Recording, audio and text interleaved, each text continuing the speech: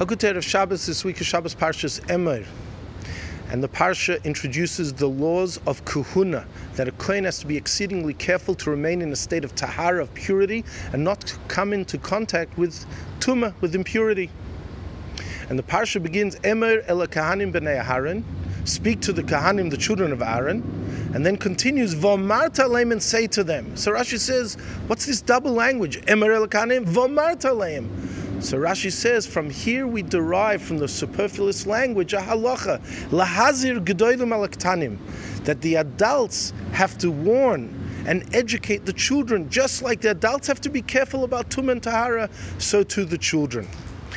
Rabbi Melech of Lezhinsk in the Noam Melech says, from here we can learn a pertinent lesson in our avodas Hashem. People are not static; they have ups and downs. Sometimes we're inspired, and sometimes we're not. Sometimes we're enthusiastic and we feel close to Hashem, and other times that enthusiasm is deflated and lost.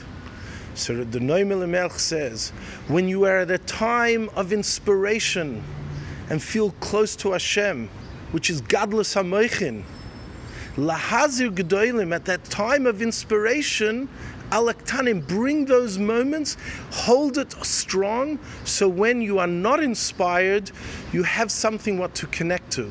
And those small pieces of inspiration at times of challenges will be the stepping stone to leap forward. Good Shabbos, good Shabbos.